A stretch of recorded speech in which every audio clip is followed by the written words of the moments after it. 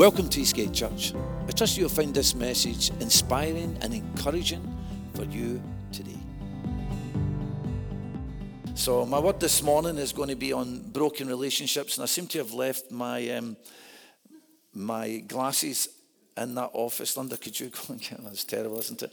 I'll do my best to see, but there we go. What do we do without glasses? I don't know what I ever did in the past without glasses, but there we go. Glory to God. But relationships are the strands and ties I've got down here that holds us together as a people, individually, collectively, corporately, and nationally. Or could we even say globally, because that's what they're always talking about, global citizens now. So it's not just enough to be a Scottish citizen or a British citizen, it's a global citizen, the global citizens of the earth. We're all one people because we're all together on this planet, and this is what they're trying to achieve. They can't even achieve it in their own countries, never mind their own families, but they want to do it globally. They've got a hard job. But I've got down here, but love is the glue that reinforces. Thank you, Linda. Thank you very much. But love is the glue that reinforces and binds us together with cords that cannot be broken. That's words of a song, isn't it? We could write a song about that. I think somebody already did, isn't it? So it's not enough just to have those relationships, but it's the love is the glue that actually binds these relationships together and makes them strong.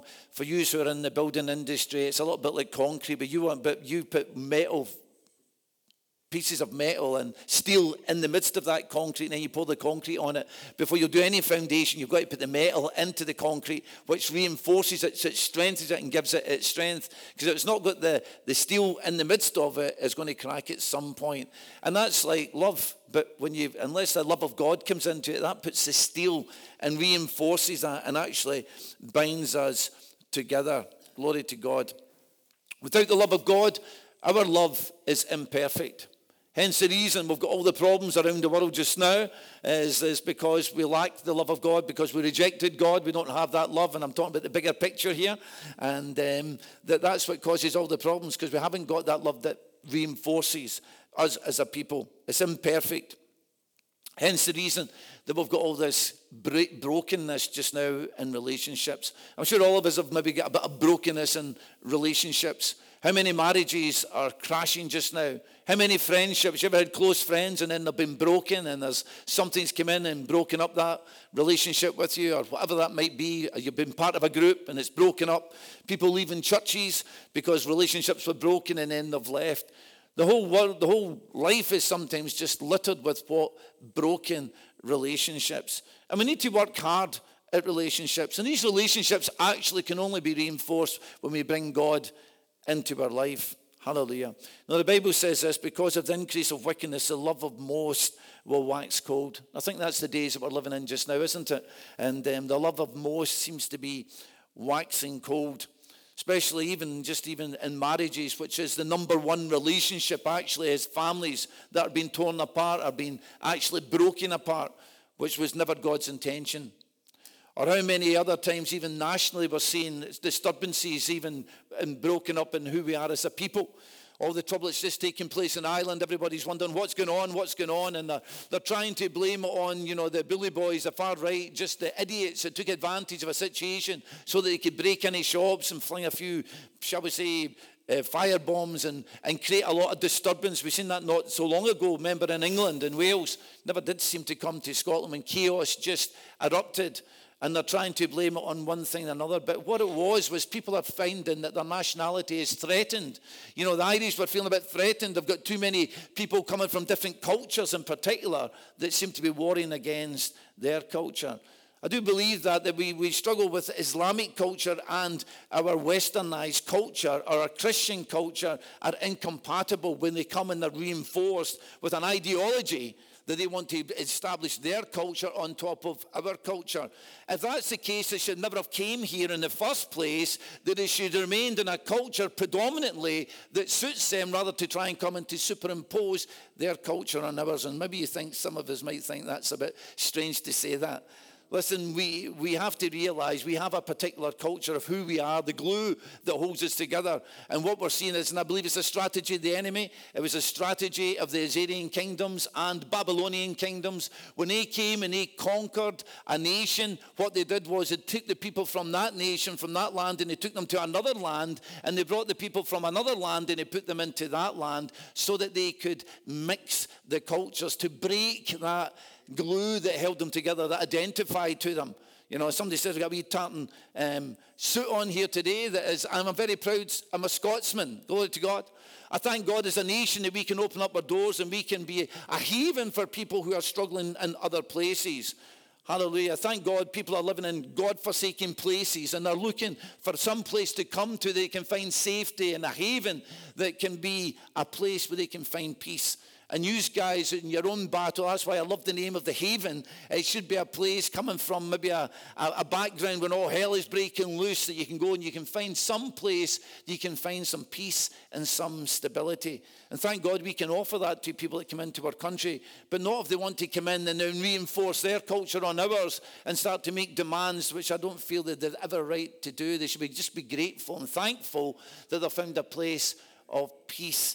When I went and I served in a place called Surush, which was over there next door to Syria. It was in the bottom end, southeastern of Turkey. And I felt a burden for these people. Felt a burden for them. And I went in there and I took a month out and I served amongst this people. I still correspond with some of them as it is today. And my heart went out to them because of the brokenness, because of the suffering that they had actually been subjected to. And I would love to have, I tried to bring, I tried, Linda can verify that. I tried to get some of them into the country. Douglas Alexander at the time was still with Labour and he was the foreign secretary. And I kept writing letters to him and I says, you know something, these people are really genuine people who just want to have a better life. They want to get out of a terrible situation. And they were in a terrible situation. And we were going to put them up, weren't we, Linda? And we wouldn't have cost the state anything. I would have brought them into our house and looked after them. You know why? Because they were decent people who were subjected to a hellish situation. I was in that hellish situation. There was a whole family lived in a lockup. I mean a lockup. You can imagine a car lockup, one of these lockups outside your house and you open it up. A whole family lived in there. No running water, no nothing. They had to actually just use little things to do their business in during the night. And I remember the daughter saying to me, says, it's terrible during the night when I hear my father having to use the toilet. They were stuck in there with nothing and no one. Hallelujah. And they were looking for a haven. Glory to God. Do you know there's a lot of people like that out there, hallelujah, that we need to open our hearts up to. And so I'm not a racist in any manner of means, but what I want to think, but we have a particular culture that we need to be defending. We have a culture that we need to stand up and defend. Hallelujah. It is our Christian heritage that has been corroded for a long time with many things that comes in. You see, Satan wants to come in and break that apart. Hallelujah. Glory to God. It wants to break families apart, and we're seeing that taking place just now like never before. Families have been broken, smashed, and I read out Alice Bailey's 10-point plan, a deliberate plan by Satan himself to destroy the Judean Christian family. That's what they want to do. They want to come and they want to destroy it, and they want to bring something else in, and that is the work of Satan. He attacks the very core which God established, which was family. Or breaking up friends. He wants to come in and split. It's divide and conquer. You know that terminology. You come in and you divide and you conquer. You cause people to fight against each other, and you bring in different ideologies that creates what? Division. But God never wanted us to be divided. He always wanted us to be united. Hallelujah. And we're seeing this. Let us never forget the strategy of the enemy. The Bible tells us that he's a thief who comes to what? To kill, steal, and destroy. That's the nature of Satan, to kill, steal, and destroy. He is the ultimate one who wants to divide. He's a liar, and he's the father of lies, the Bible tells us. He also walks about like a roaring lion, seeking whom he may devour. And this is the nature of the evil that we have today, this unseen force that comes to war against us, to destroy us, to divide us, to make us fight against one another.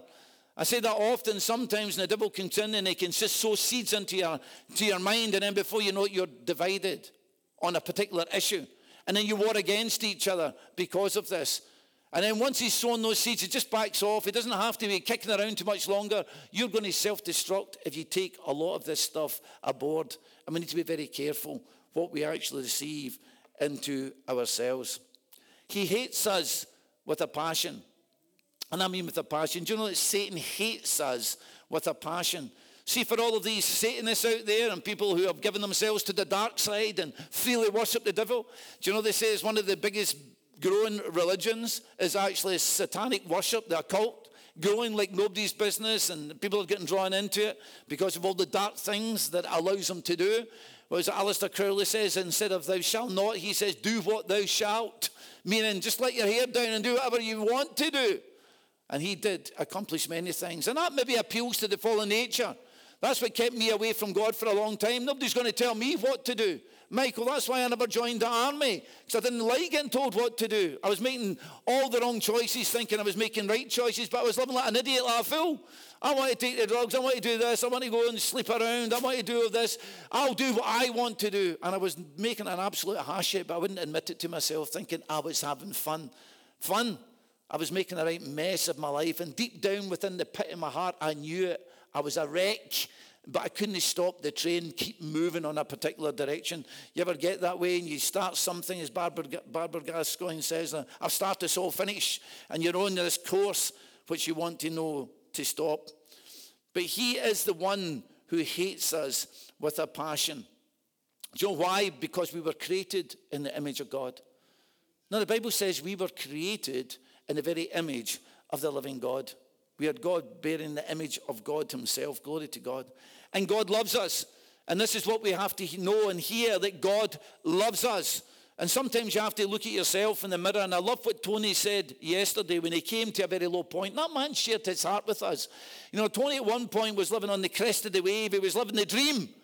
At that time, he was a very accomplished footballer. He had the money, he had the big house, he had the family, but everything was probably breaking in on top of him. And he got to such a point, he lost everything. He lost his wife, lost his son, 4, who was diagnosed with cancer at the age of 6.5. Little Tony died, and it broke him, smashed him, caused his marriage to crash later on.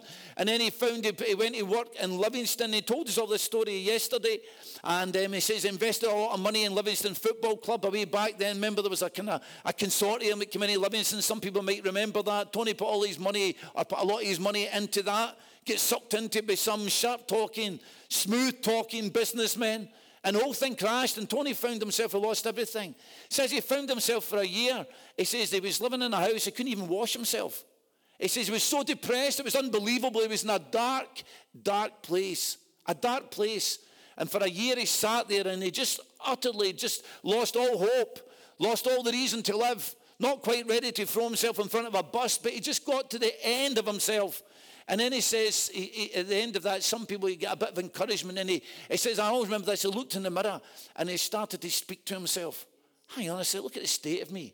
Look at the mess I'm in. And he started to look after himself, and some other people encouraged himself. He says, I can do better than this. And he started to talk himself up. Do you know something, guys and ladies? This is what we have to realize. We're so good sometimes. See, when you're down, we talk ourselves down, don't we? It's hopeless, there's no hope. Listen, there's hope.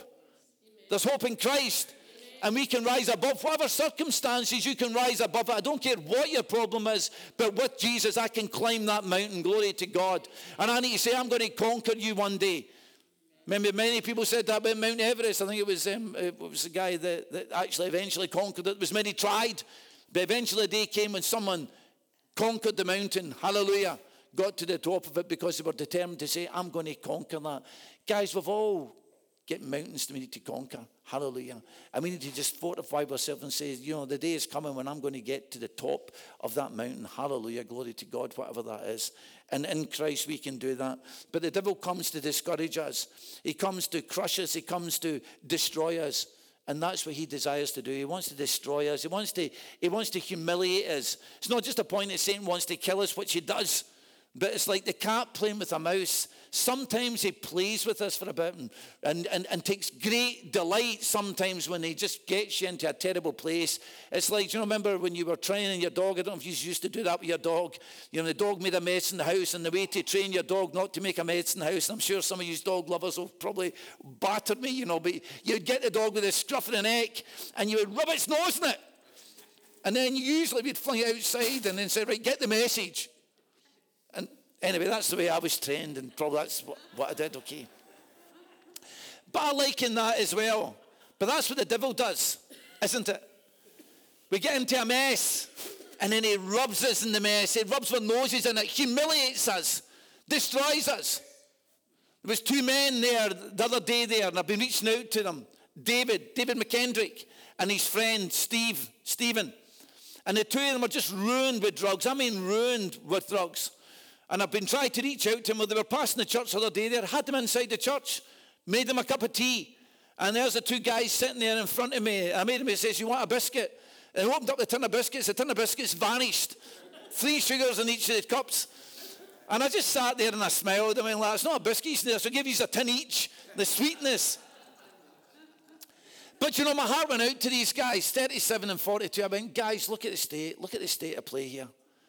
Come on, men, we could do better than this. And they want to do better, you know, they really do.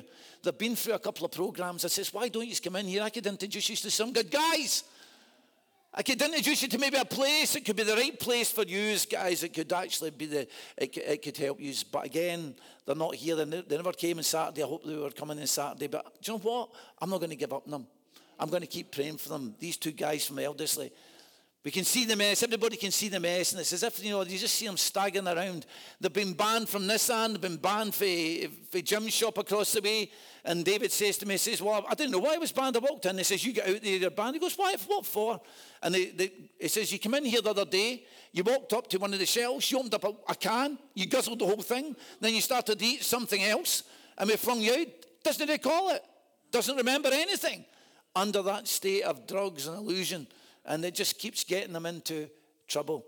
But that's what the devil does, doesn't it? He just wants to humiliate us in whatever position you are. Women can get caught up in the red light district of theirs. It's that easy to point the fingers at prostitutes. Someone thinking, do you think any woman grew up thinking, I'm going to be a prostitute? I'm going to get myself into this particular state? Of course she didn't. But she get drawn into something. And then the devil humiliates them, doesn't it? And then this humiliation that comes through that. But she's trapped in a cycle. But there's one who can set her free. Hallelujah. But she's lost that relationship. She's lost herself. She's lost all kind of relationships. And that's what tends to happen, isn't it? The devil wants to isolate you. And that's what a roaring lion does. The lions are not as big and tough as you think. They hang around in the grass and along places looking for someone to devour. And generally they always look for somebody that gets separated from the pack. And then when they attack, the thing is they will separate and they will divide, and then they will divide them from the whole. I want to tell you this, you better stay close to a good group of people. Do you know, God gave me a dream many, many years ago. I was a young Christian. And in the dream, I was down at this stream and there was lots of people. There was all the church. It was one of those sunny days when you're out there just enjoying yourself as a fellowship. It was a dream I might add. And then everybody seemed to go back up to the big house at the top of the hill. And I was left myself down at the stream. And then all of a sudden, I became aware of evil. There was a presence in the dream, and I remember that, you know, when you're scared, your hair's got up in the back of your neck.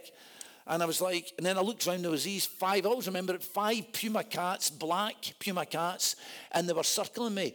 And I just knew they were wanting to eat me, they were wanting to kill me. These things were ferocious, and they were determined to kill me. And I remember, I was like, and I remember grabbing some stones and throwing them at them, but it was not deterring them, you know what I mean, just kind of hit them a wee bit, and then they were moving in. And then what happened was everybody came running down the hill to my aid, and guess what? They scattered. And I remember the Lord saying very clearly, you need fellowship. You need fellowship. And this is indeed bouncing off with Charles. Charles, you really blessed me this morning, bouncing off that. We need one another. We need to be in fellowship. We need to be together. Together we're strong. And we need to realize that I need the strength. Even Brian saying that as well. It's so easy how to get discouraged and wants to break fellowship. And I've just pulled back a little bit for church. Can't be bothered going. And I'll just stay in the house tonight. And then before you know it, a week comes and then I'll just stay. And before you know it, you're out of fellowship for a couple of weeks. Guys, we need the fellowship. We need one another. We need that relationship because Satan wants to crush that and break that relationship. Glory to God. So we can always see these things. You see, the trouble is God loves us and the devil knows that God loves us, and that's why Satan hates us. Not only does God love us, but God's got a plan for us. Did you know that? God's got a plan for us. It's not just, oh, God loves me, but do you know that God had a plan for mankind? And that includes women as well, in case you think I'm being sexist. It means all of us. God created us. He didn't just create us just to fill the planet and that's it. We're all just going to just bob around and get on with life. There's a plan and purpose for God creating us. God wanted us to be his family, to populate the earth, to be his people on the earth. Now, we don't get told too much about the angelic world unless you want to read some other books. And I've read Enoch as well. I've not got a problem reading the Apocrypha and some of the other books. But I accept the Bible as the word of the living God. Hallelujah. But there's other writings as well that gives us insight, if you want to believe that there's some insight coming through the books of Enoch, and it talks about that angelic realm. But we know there must have something took place. So who knows how long the angelic realm was there before God created man? We know they were there. It says angels rejoiced when God brought his creation of the earth and created us. So we know there was the angelic realm and they were functioning. Who knows how long that they were around before God created man. We know there was a rebellion. God allowed the rebellion to take place. And we know that, who knows, everybody says a third, but there's not a defined number how many actually rebelled. But we know there was a great number anyway who rebelled against the order of God. And now when God created man, that they realized that God was going to do something with this man that he created. And they thought, not an hour shift. And they set out to what? To attack and to destroy us. We read that a little bit in the book of Genesis. We can turn to that, chapter 3. Because I'm talking about relationships and broken relationships, whatever that might, between friends, between husband and wife, between father and children, mother and children, or what we could say even communities. You can see all of these things broken that we see in life.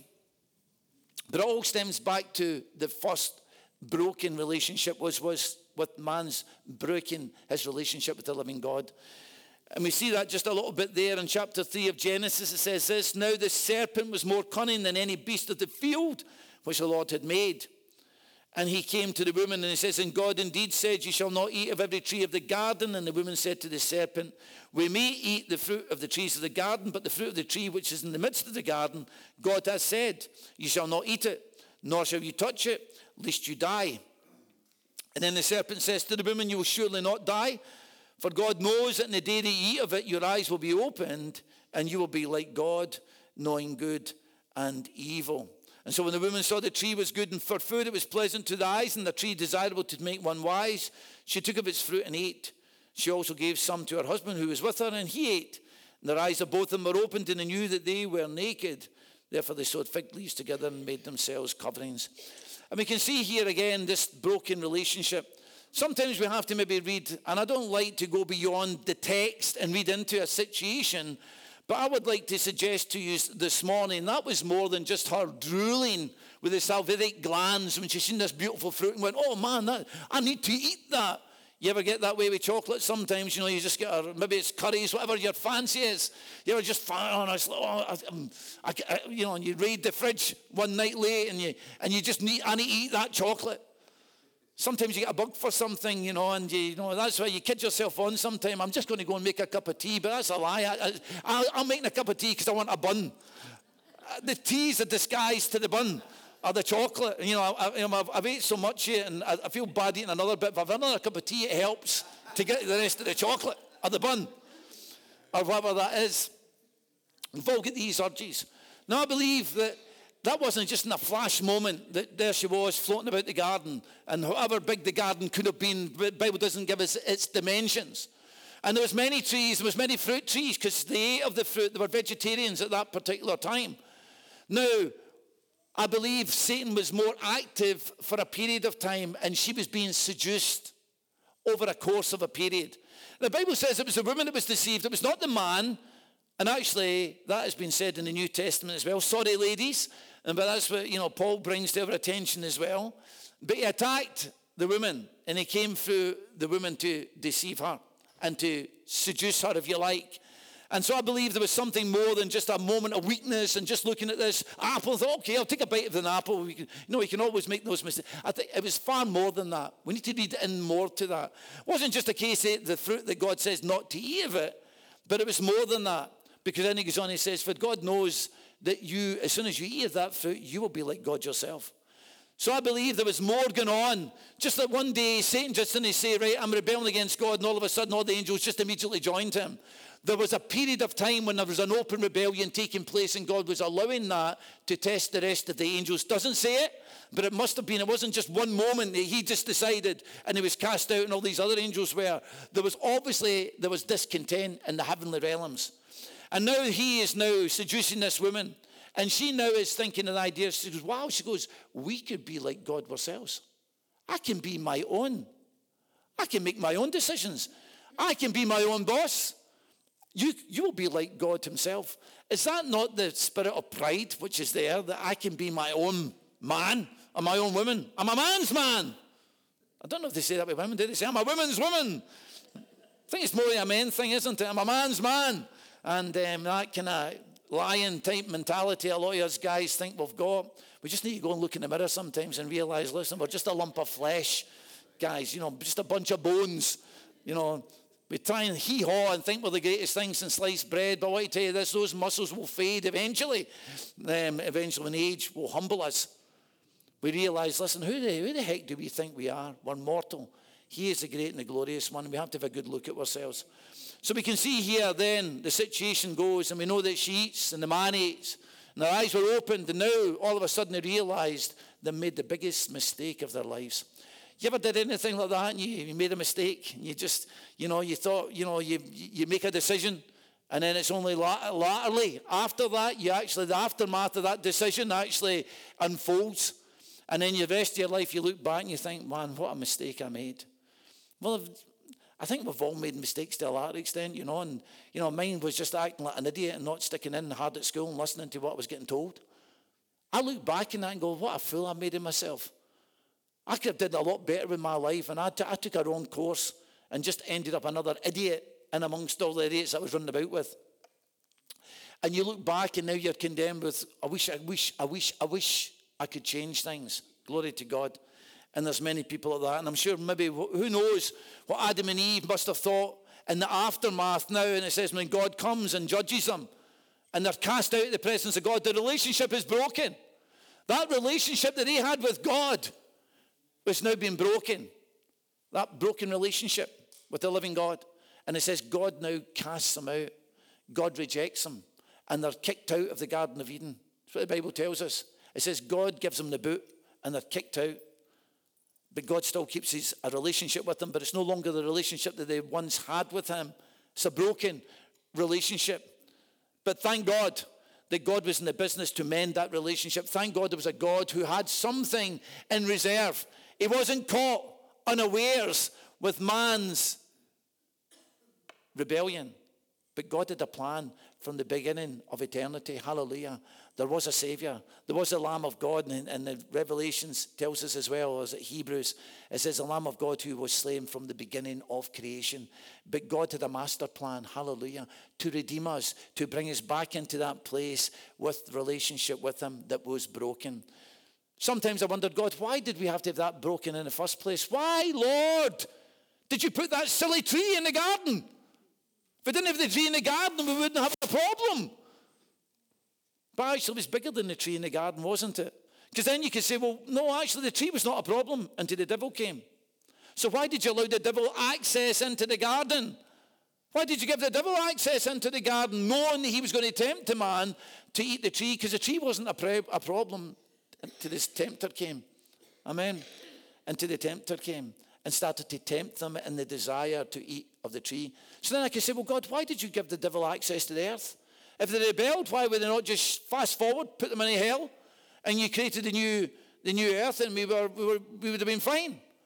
Or would we have been fine? See, the problem is when God gave us free will, he took a chance. That's the biggest problem, or the biggest mistake God made. If you let me fast forward that a little bit. He gave us free will.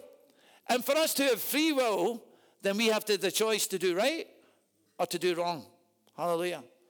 We could actually follow his instructions. I could say, sack it. I'm not going to do that. I'm going to do my own thing. And so God had to give us free will. And for free will had to be tested.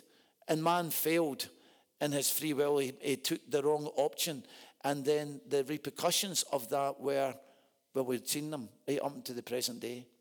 The repercussions of that were man doing his own thing.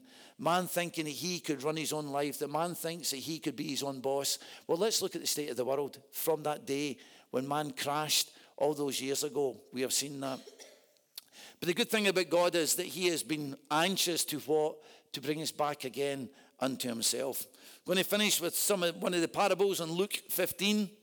You could jump up to me. Meet me there, Luke 15. The parables. Thank God for the parables.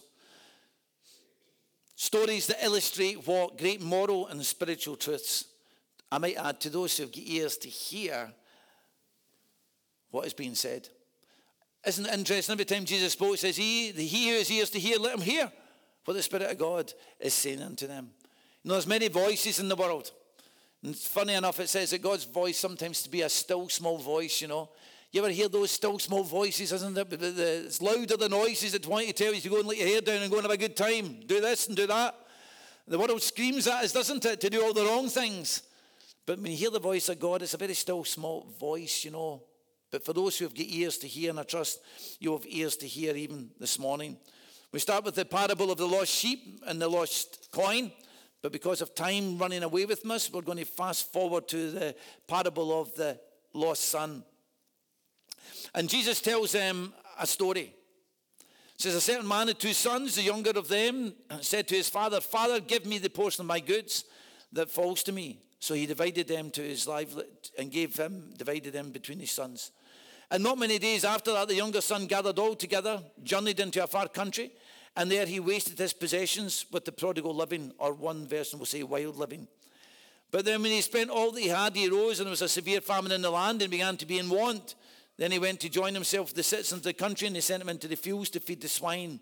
And he would gladly have filled his stomach with the pods that the swine ate, but no one gave him anything. But when he came to himself, he said, how many of my father's hired servants have bread enough to spare, and I perish with hunger? I will arise and go to my father, and I will say to him, Father, I have sinned against heaven and before you. I am no longer worthy to be called your son. Make me like one of your hired servants. So he arose, came to his father, saw that he was still a great way off, and his father saw him and had compassion on him, ran and fell on his neck and kissed him. And the son said, Father, I have sinned against heaven and in your sight, no longer worthy to be called your son. But the father said to his servants, bring me one of the best robes, put it on him, and put a ring on his hand and sandals on his feet. Bring the fatted calf and here and kill it. Let us eat and be merry. For this son was dead and is alive again. He was lost and he is found. And they began to make merry. It's a wonderful illustration of the work of the living God. That God wanted to restore the son, but the son had rebelled against his father. Now, we don't know what was taking place, but we can read between the lines, and I think you'll forgive me for that, and I think you would agree with me. Obviously, the younger son was unhappy in his father's house. He was under the rule and law of his father, and he was rebelling against that. He was getting upset with that. It was bothering him that, that he was having to do as his father said, and it was bugging him. Play by the rules. And he was probably looking over the walls and looking over at the world, the bright lights. You know, remember they're saying that everybody liked to look at the bright lights are always sparkling, aren't they? Especially at Christmas time. They sparkle, they're beautiful. The bright lights. Remember that saying, everybody used to run to London to the bright lights of London? Well, I don't think the lights are that bright in London. But it was always a place of escape. I'm going to go, I want to go, and I want to escape. It's always better over there, isn't it? And I'm fed up not being doing, don't do this, don't do that, don't do this, and you're controlled by the law. I'm sick of this law, fed up with it. Go to church every week, sit there, just say your prayers. Come home, you've got to say your prayers, give thanks. And before you go to your bed, you've got to say prayers. And he was maybe getting sick of the whole thing. And he was looking over at the people who were unrestrained. Thought, look at, they're having fun. Man, they're having a great time over there. Look at that party life. Look at all the things that they're allowed to do. And I'm not allowed to do any of it. And he was beginning to look at the forbidden life that his father was trying to say to him, son, don't go there. Don't go there. Some of my children are not with me today. Do you know why? Because they were looking at the outside world and they were sitting in this world. And I made them sit here till they were 18. I made them sit here till they were 18. And then when they got to 18, I says, you'll make up your own mind. Because I remember we were in the village hall just next door before God blessed us with this building. And I used to see my boys. They'd be sitting there in the back seat. Wonder when Dad's going to finish speaking. Since the meeting finished, poof, we're out the door. Can't stop them playing with the lads in the street, and then they start working, and then they're rubbing shoulders with the world, and the world looks good, doesn't it? It's got a veneer, looks great.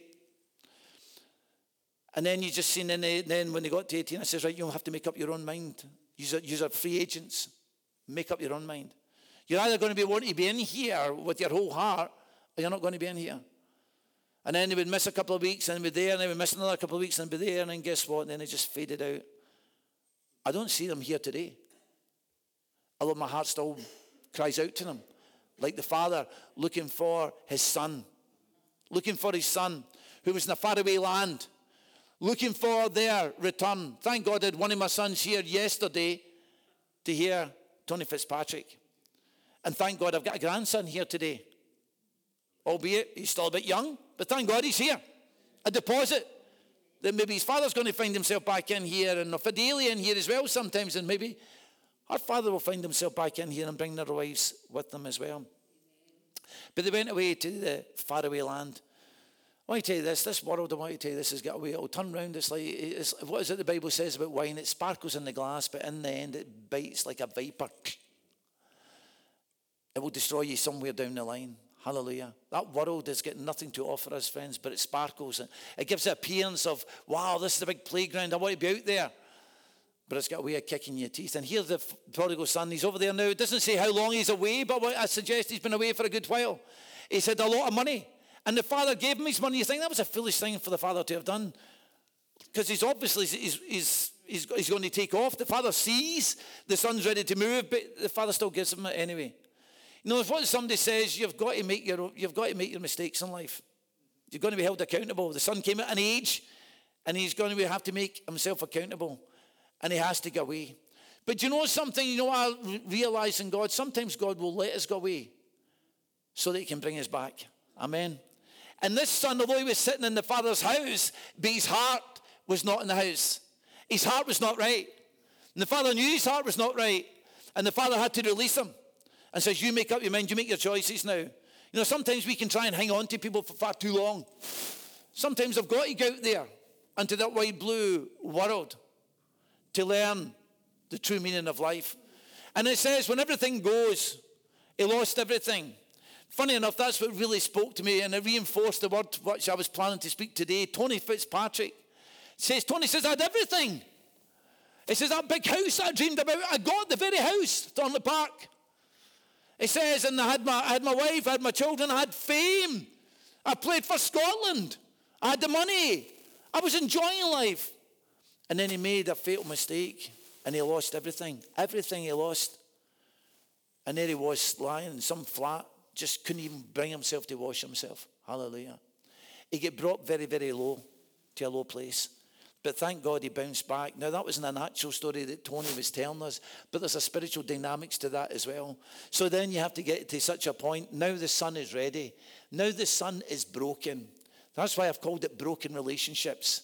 Now he's in a place where of brokenness. I want to tell you this, when we're all kind of full of the bees and full of the life, you think I'm invincible and you think I'm all sorted. But I want to tell you this, when you can hit rock bottom, my friends, that's what I tell you this, that's when you have become vulnerable. And now here's this man, now he's lost everything, everything's been taken from him. Then you realize who your friends are, your true friends. Easy to have friends when you've got lots of gear, lots of money, lots of panache. But I want to tell you this, when you get stripped back and you've lost everything, that's when you'll know who your true friends are. Many times you'll be struggling to count them in one hand. Hallelujah. Unless you belong to a good church, I might add. Glory to God. Unless you belong to the Lord, he'll never leave us nor forsake us. Hallelujah. Even we can forsake him, he's waiting in the wings for us. Glory to God. And here's the illustration. So now he gets to a point of brokenness. He's reached rock bottom. Listen, rock bottom's a good place to get to, guys, because you can't go any lower. You ever get to rock bottom and you get to the end of yourself? That is the best place you could ever find yourself. When you get to the end of the road and you go like, well, Where can I go?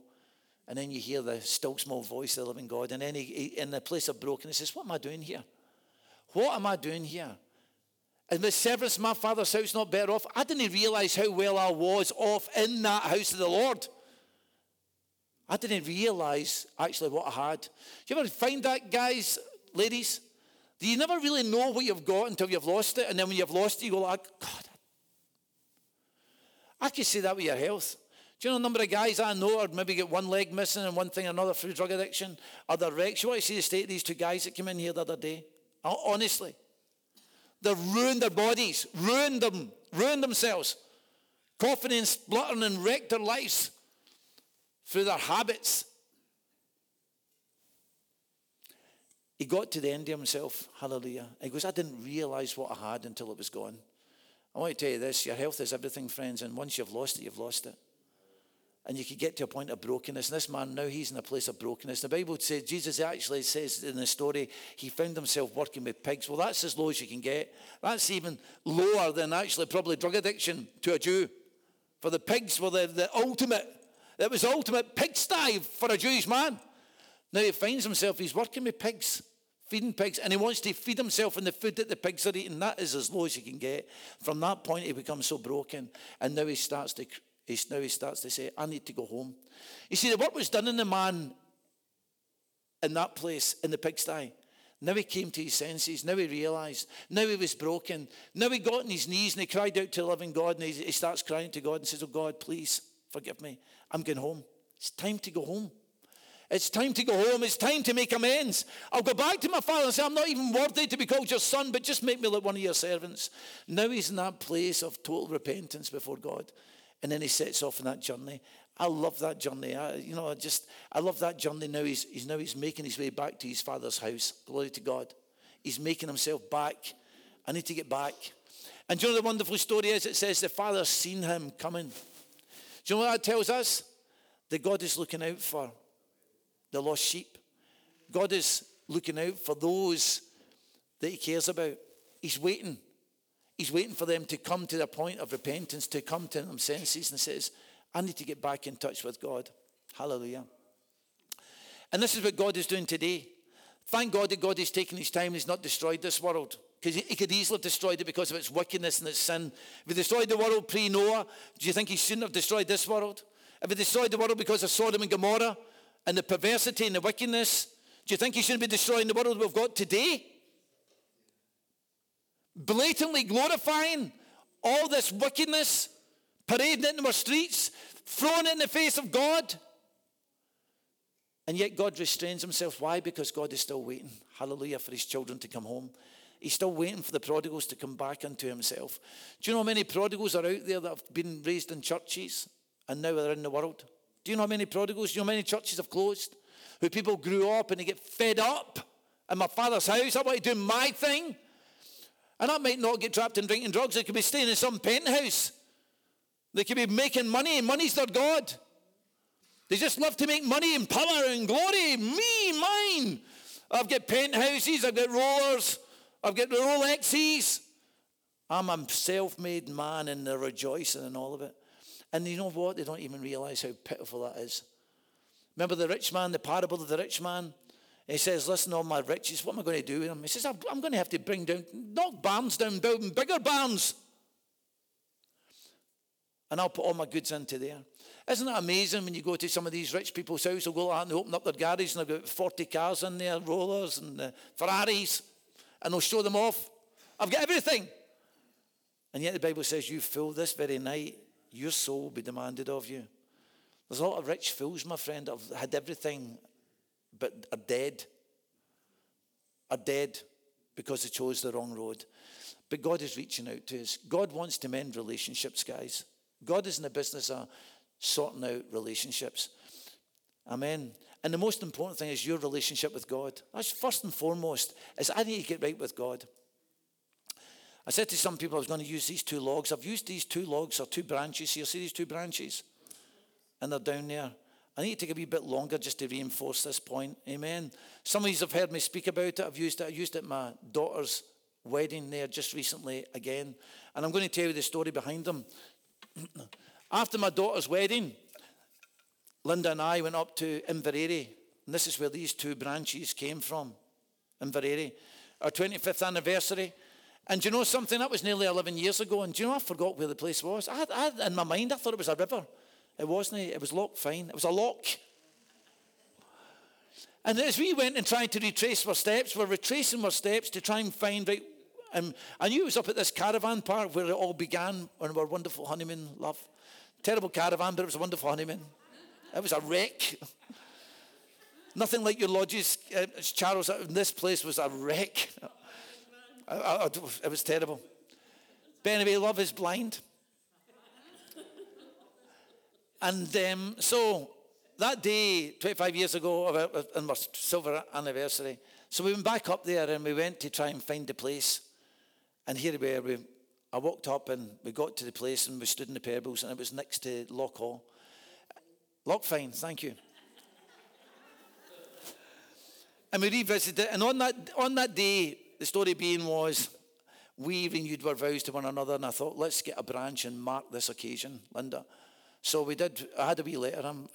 I'm not usually romantic. Linda will let you know that.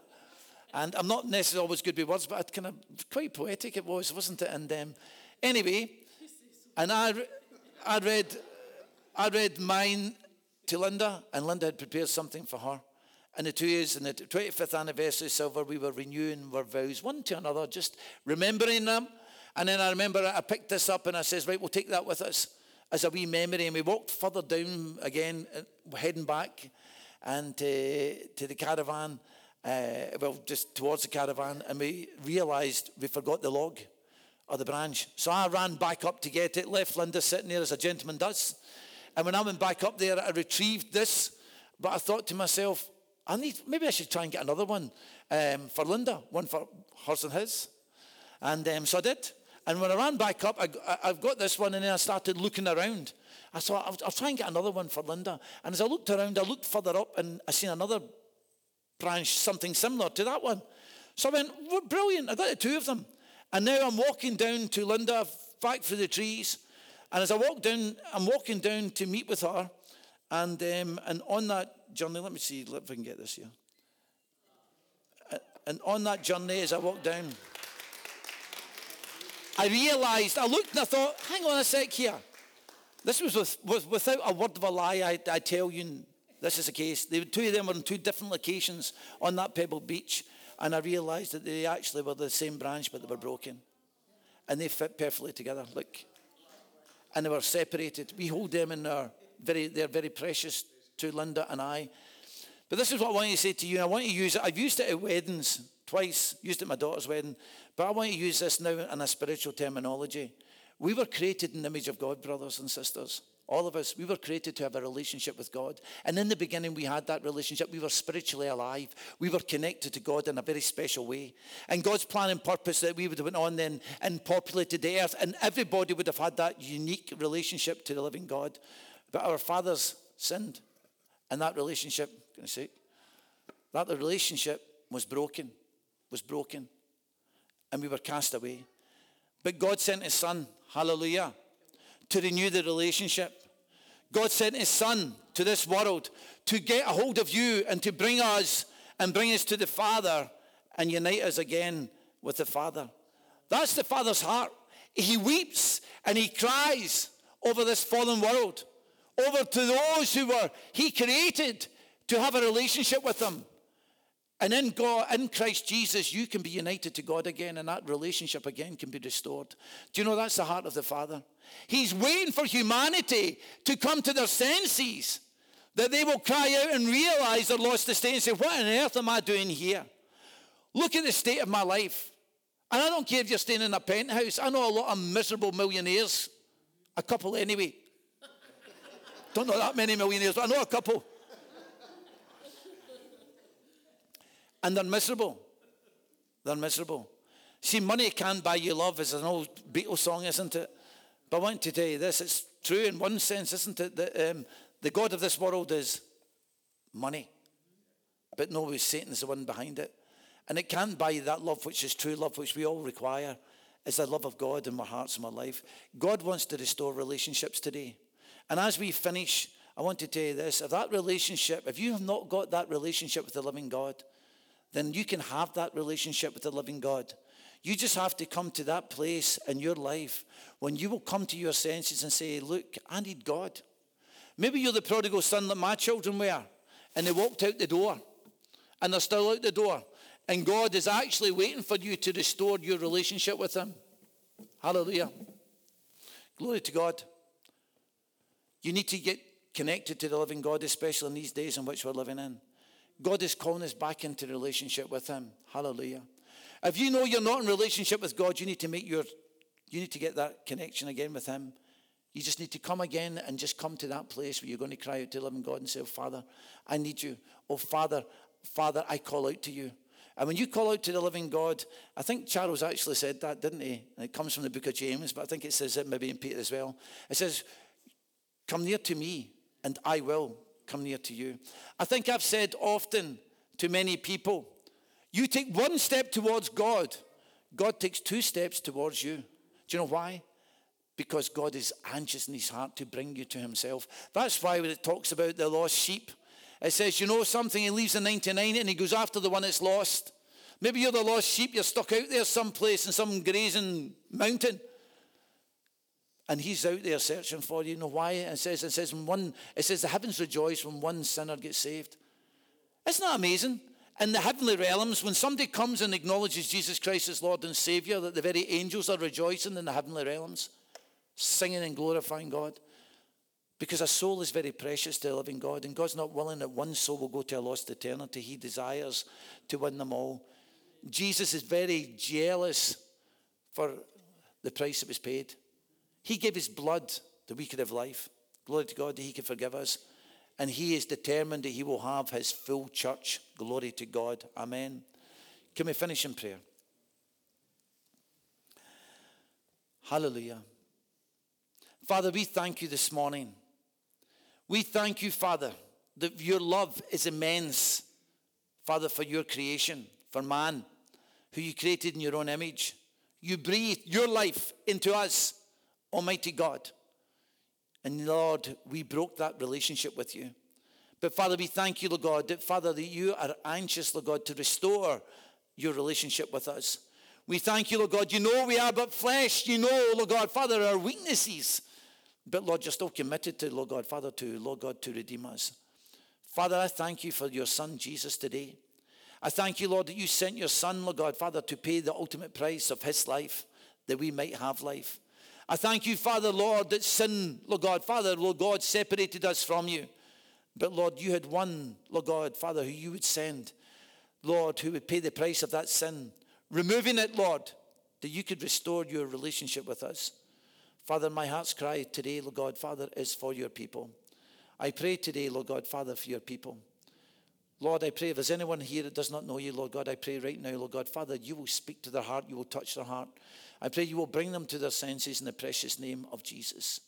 Even just in this place of prayer, if you know that you have not got that relationship with the Lord and something's touched your heart today and you want that relationship, put your hand up and I'm just going to pray for you.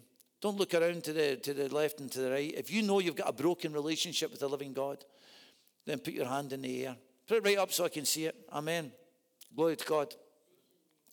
Glory to God. Amen. Amen, guys. Glory to God. Hallelujah. Amen.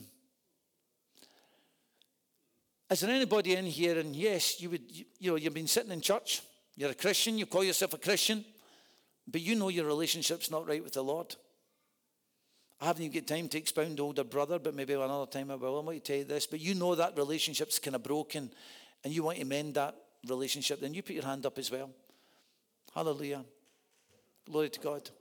Amen. Glory to God. You know, it takes a lot of courage to put your hand up in the air. I was there many, many years ago to acknowledge that, you know, I'm not where I should be, and I want that relationship strong with the Lord. Glory to God. Amen. Is there anybody else? Because we're going to finish with a word of prayer here.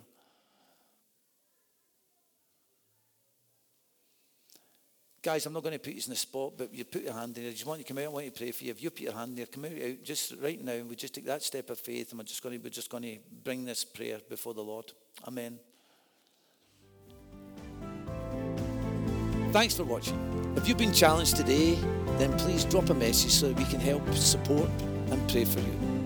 And also, remember to subscribe to our channel so you don't miss the next message.